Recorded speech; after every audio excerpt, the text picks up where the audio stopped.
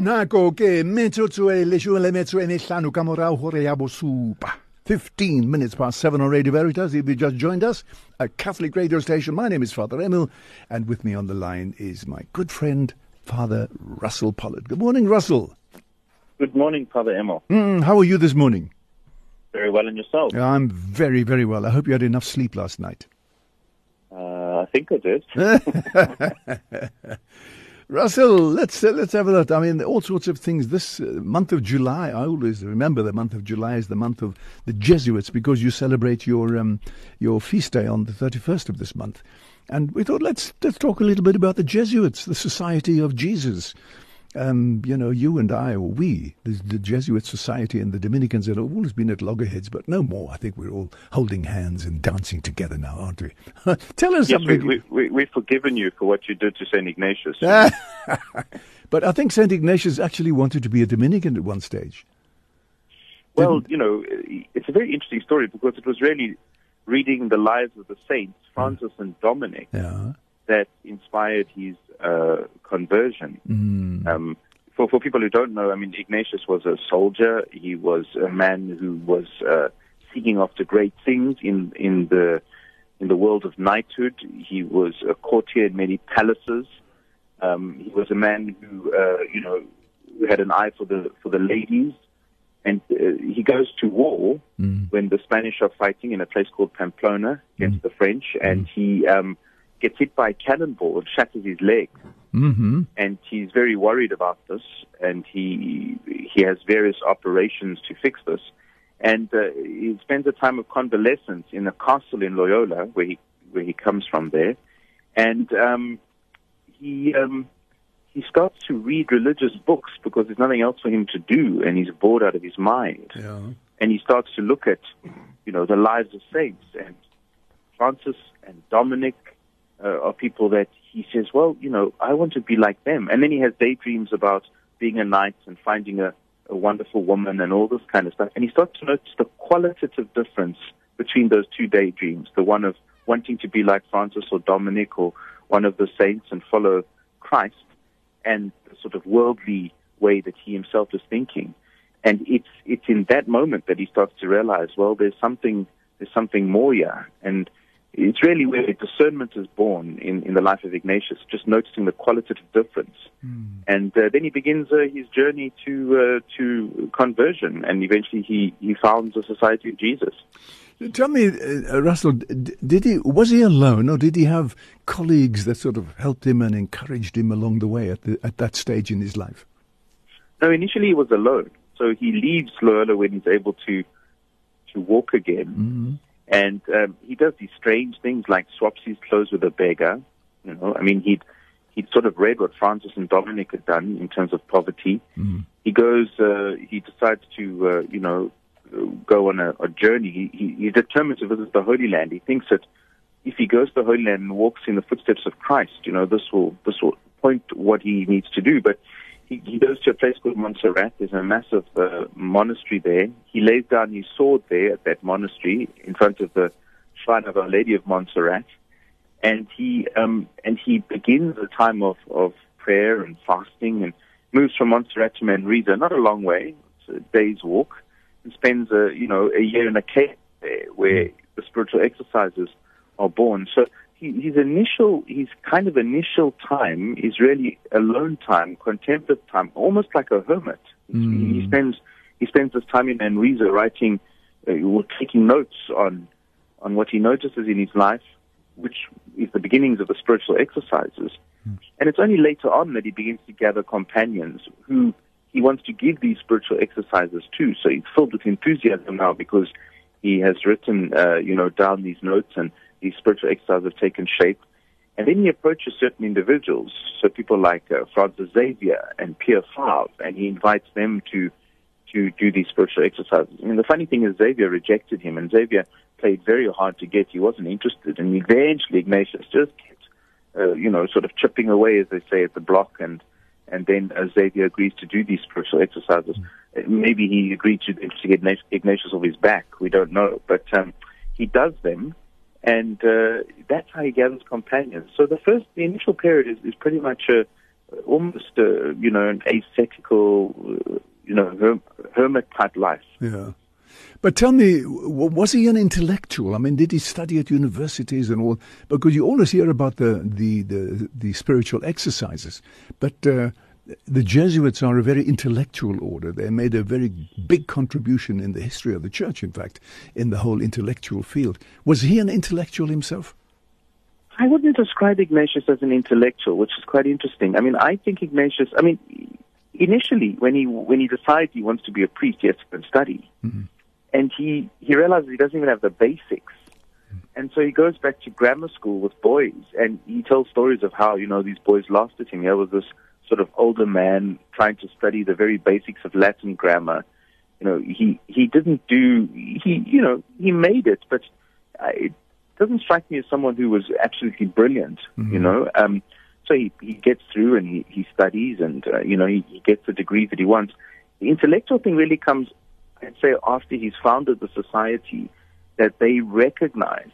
I mean, he spends his life, even with his early companions, teaching catechism to children. I mean, teaching children catechism was a big issue for Ignatius, just spending time talking to them. And he asked the early companions to do that.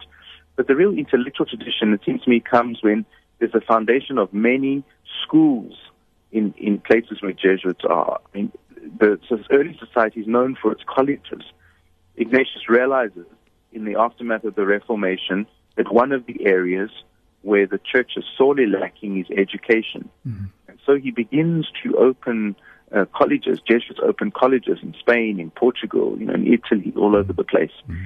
And the intellectual tradition really grows from that. I think Ignatius was a very smart guy, but if you talk about someone who was smart in terms of being a professor in a university, mm-hmm. this is certainly not the Ignatius mm-hmm. that would not be a very accurate picture of him. But Russell, the thing I love about the Jesuits is you've got this intellectual tradition and this dedication to study and writing and teaching and that sort of thing. And yet, when I went to South America, for example, I was so impressed with the Jesuits I met there. They were working in the poblaciones, in the slums and places like that. They were. I thought to myself at one stage, I said, hell, these guys are so normal. I could be like them myself. I think you've just got such a wide variety of interests in the Jesuit society. Yes, for sure. And I think that's also part of the genius of Ignatius. So, I mean, he writes, remember, to understand the society, one has to kind of understand the military in a way, or Ignatius' idea of the military. Mm. So he writes the constitutions, and he tries to prescribe many things in the constitutions. And those constitutions have not been changed. We still have the same ones that he wrote. They haven't been, rewritten or anything like that. Mm. But his key thing is, as well, even for guys who are doing the highest of work, people who are chaplains to maybe some of the monarchs in Europe at the time, or, running these big colleges, he's absolutely insistent on the fact that they also have daily contact or regular contact with the poor, with people who live on the margins. Mm. And this is very important for Ignatius.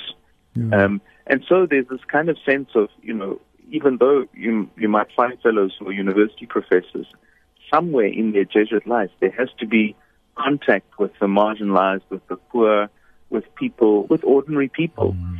And he's very, very clear on that. And I think that today, for the most part, many Jesuits are still sort of formed in that mindset, right from the initial training that we get. Yeah. One of the things you do in the novitiate, for example, is you are sent to work in a hospital. You're sent to work in a hospice. Mm. You're sent to work at a place like L'Arche. Mm. These are the foundational experiences. Even during studies, you're sent to work in these kinds of places. So there's always this connection between, the intellectual and the pastoral, or just being where people are, where people are living out the daily struggles of life. Mm. Russell, time is moving on, but let's just focus a little bit on South Africa, your work in South Africa. How long have you been here? Give us a little bit of the history of the Jesuits in this country. Jesuits came here in the late 1880s. They weren't really coming to South Africa. They were being sent by the English province at the time, it's now the British province, but the English province at the time, they were being sent to the Zambezi mission, which was Zimbabwe, and they came on a ship and they got off around Grahamstown, and the guys then went from there, trekked inland to Harare. What happened was some Jesuits stayed behind when they landed to wait for the next batch to come, and so there was a sort of Jesuit presence there. But the plan was never to have Jesuits in South Africa. The territory had already been, looked after by the Oblates of Mary Immaculate and various other religious congregations. Yeah. So these fellows stay, and while they're kind of hanging around, they start to do various things. They work in Dunbrody, and they do a bit of missionary work, and eventually in Grahamstown, the school St. Aidan's develops, and there's a more permanent presence there. The Bishop of Port Elizabeth asked them to look after the school, and if you trace the sort of way up to what was then the Zambezi mission, you can see how along the sort of way that those Jesuits would have traveled were places where kind of Jesuits stuck around for a while. So that the Jesuits came in the late 1880s. We ran St. Aidan's. We had parishes in various places. We had, we did work in seminaries. That school, unfortunately, St. Aidan's was closed in 1972. There was a conflict with people overseas, and because it was still under the English province, Rome sent a visitator, and the visitator recommended that the school be closed. There was also financial problems at the school, so St. Aidan's was closed. And since then, we've had men who have worked, as I say, in parishes, giving retreats, doing workshops, kind of formation thing for clergy, and then also, big work done around things like Jesuit Refugee Service. We still have big operations in Johannesburg and Pretoria. We had people teaching at places like Sadara, St. Joseph's, and also St. John Vianney. And, in many ways, just trying to respond to where the need is greatest. Mm-hmm. I mean, for Ignatius, that was a very key thing, that it's not about us choosing a mission, that we are at the service of the local church and do what the local church asks us to do. And that's pretty much been the pattern in South Africa. There was a place called, I think it was called Vleesfontein. Maybe that was the stopover where the oxen had to have a rest when the Jesuits were on their way to Zimbabwe.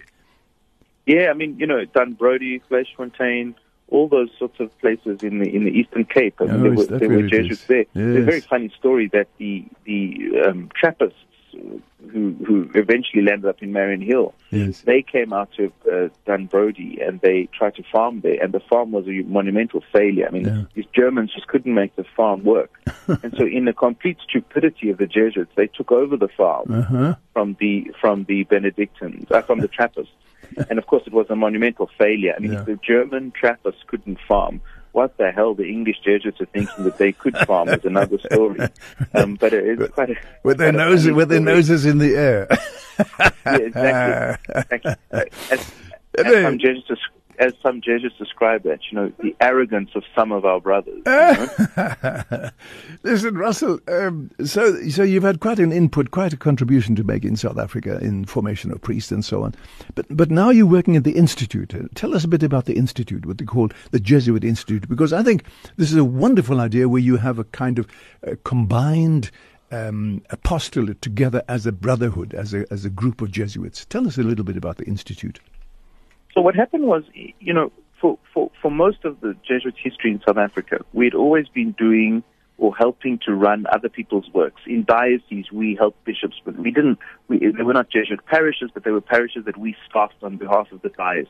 Yeah. We worked in the seminary, we helped the bishops to form priests. And Father General Korvenbach in the 90s said, it's time for the Jesuits in South Africa to have their own visible Jesuit apostolate. Mm-hmm.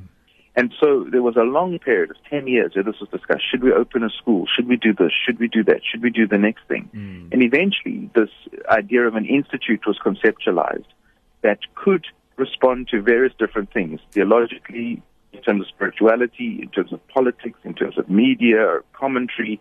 And at one stage we were even looking at things like offering some sort of philosophy branch as well. And so the Institute was born 10 years ago. In fact, we're celebrating on the 1st of August, 10 years. The Institute's 10 years old, 2007.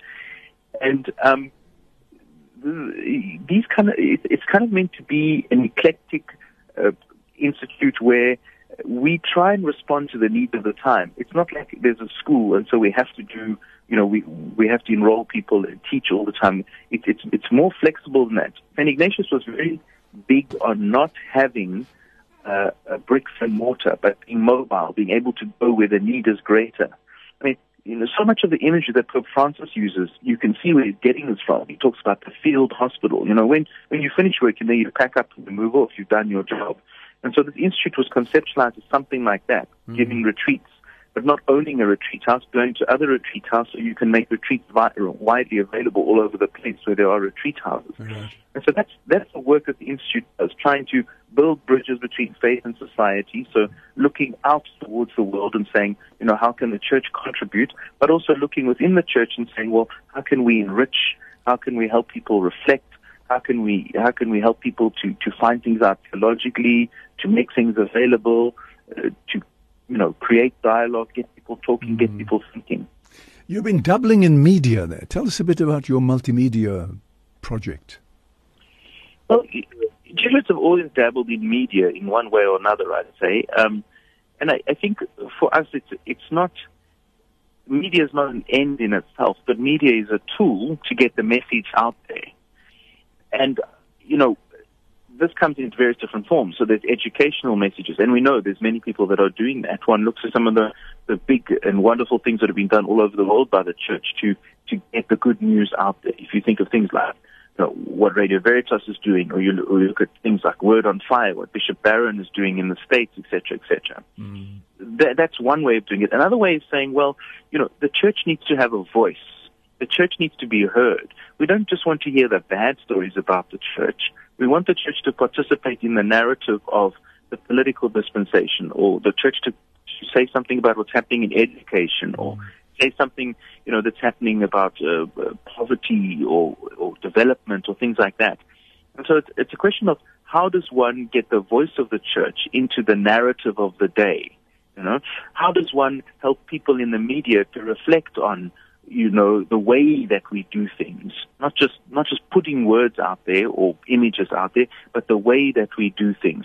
And we're living in a culture that's moving more and more, I would say, from a textual to a visual to, I think we've even skipped over the audio in a way, much faster than what people initially thought. I mean, we thought podcasts and things would be around for ages, and now suddenly, things like videos are really taking over.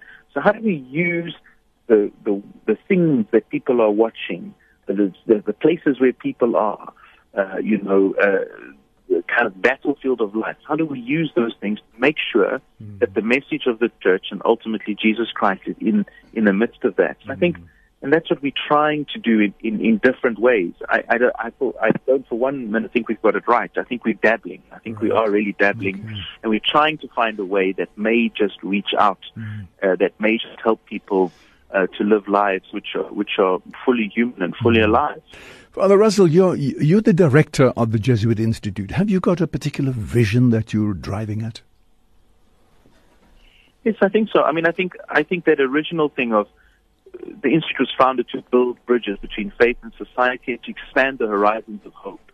And that's what the kind of byline is of the Jesuit Institute. And so in as many ways as we can do that, I mean, I'm detecting more and more that we live in an increasingly maybe anti-faith society or anti-religious society or even anti-church society, and yet there's a deep yearning for spirituality. There's a deep yearning for connection. I mean, so many people are feeling alienated from themselves, alienated from those around them. We live in a very kind of harsh world. So you're trying to offer people those spiritual tools in many different ways, meeting people where they are rather than saying this is the prescription, you have to do all these things, but saying, okay, this is what you're searching for. Let's find a way together. So journeying with people in that sort of spiritual journey, I think, is a very important part of the vision of the Institute.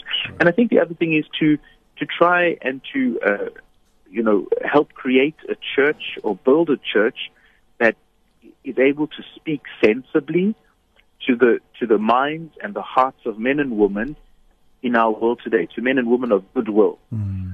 So that means at times we're working with people who are not necessarily Catholic.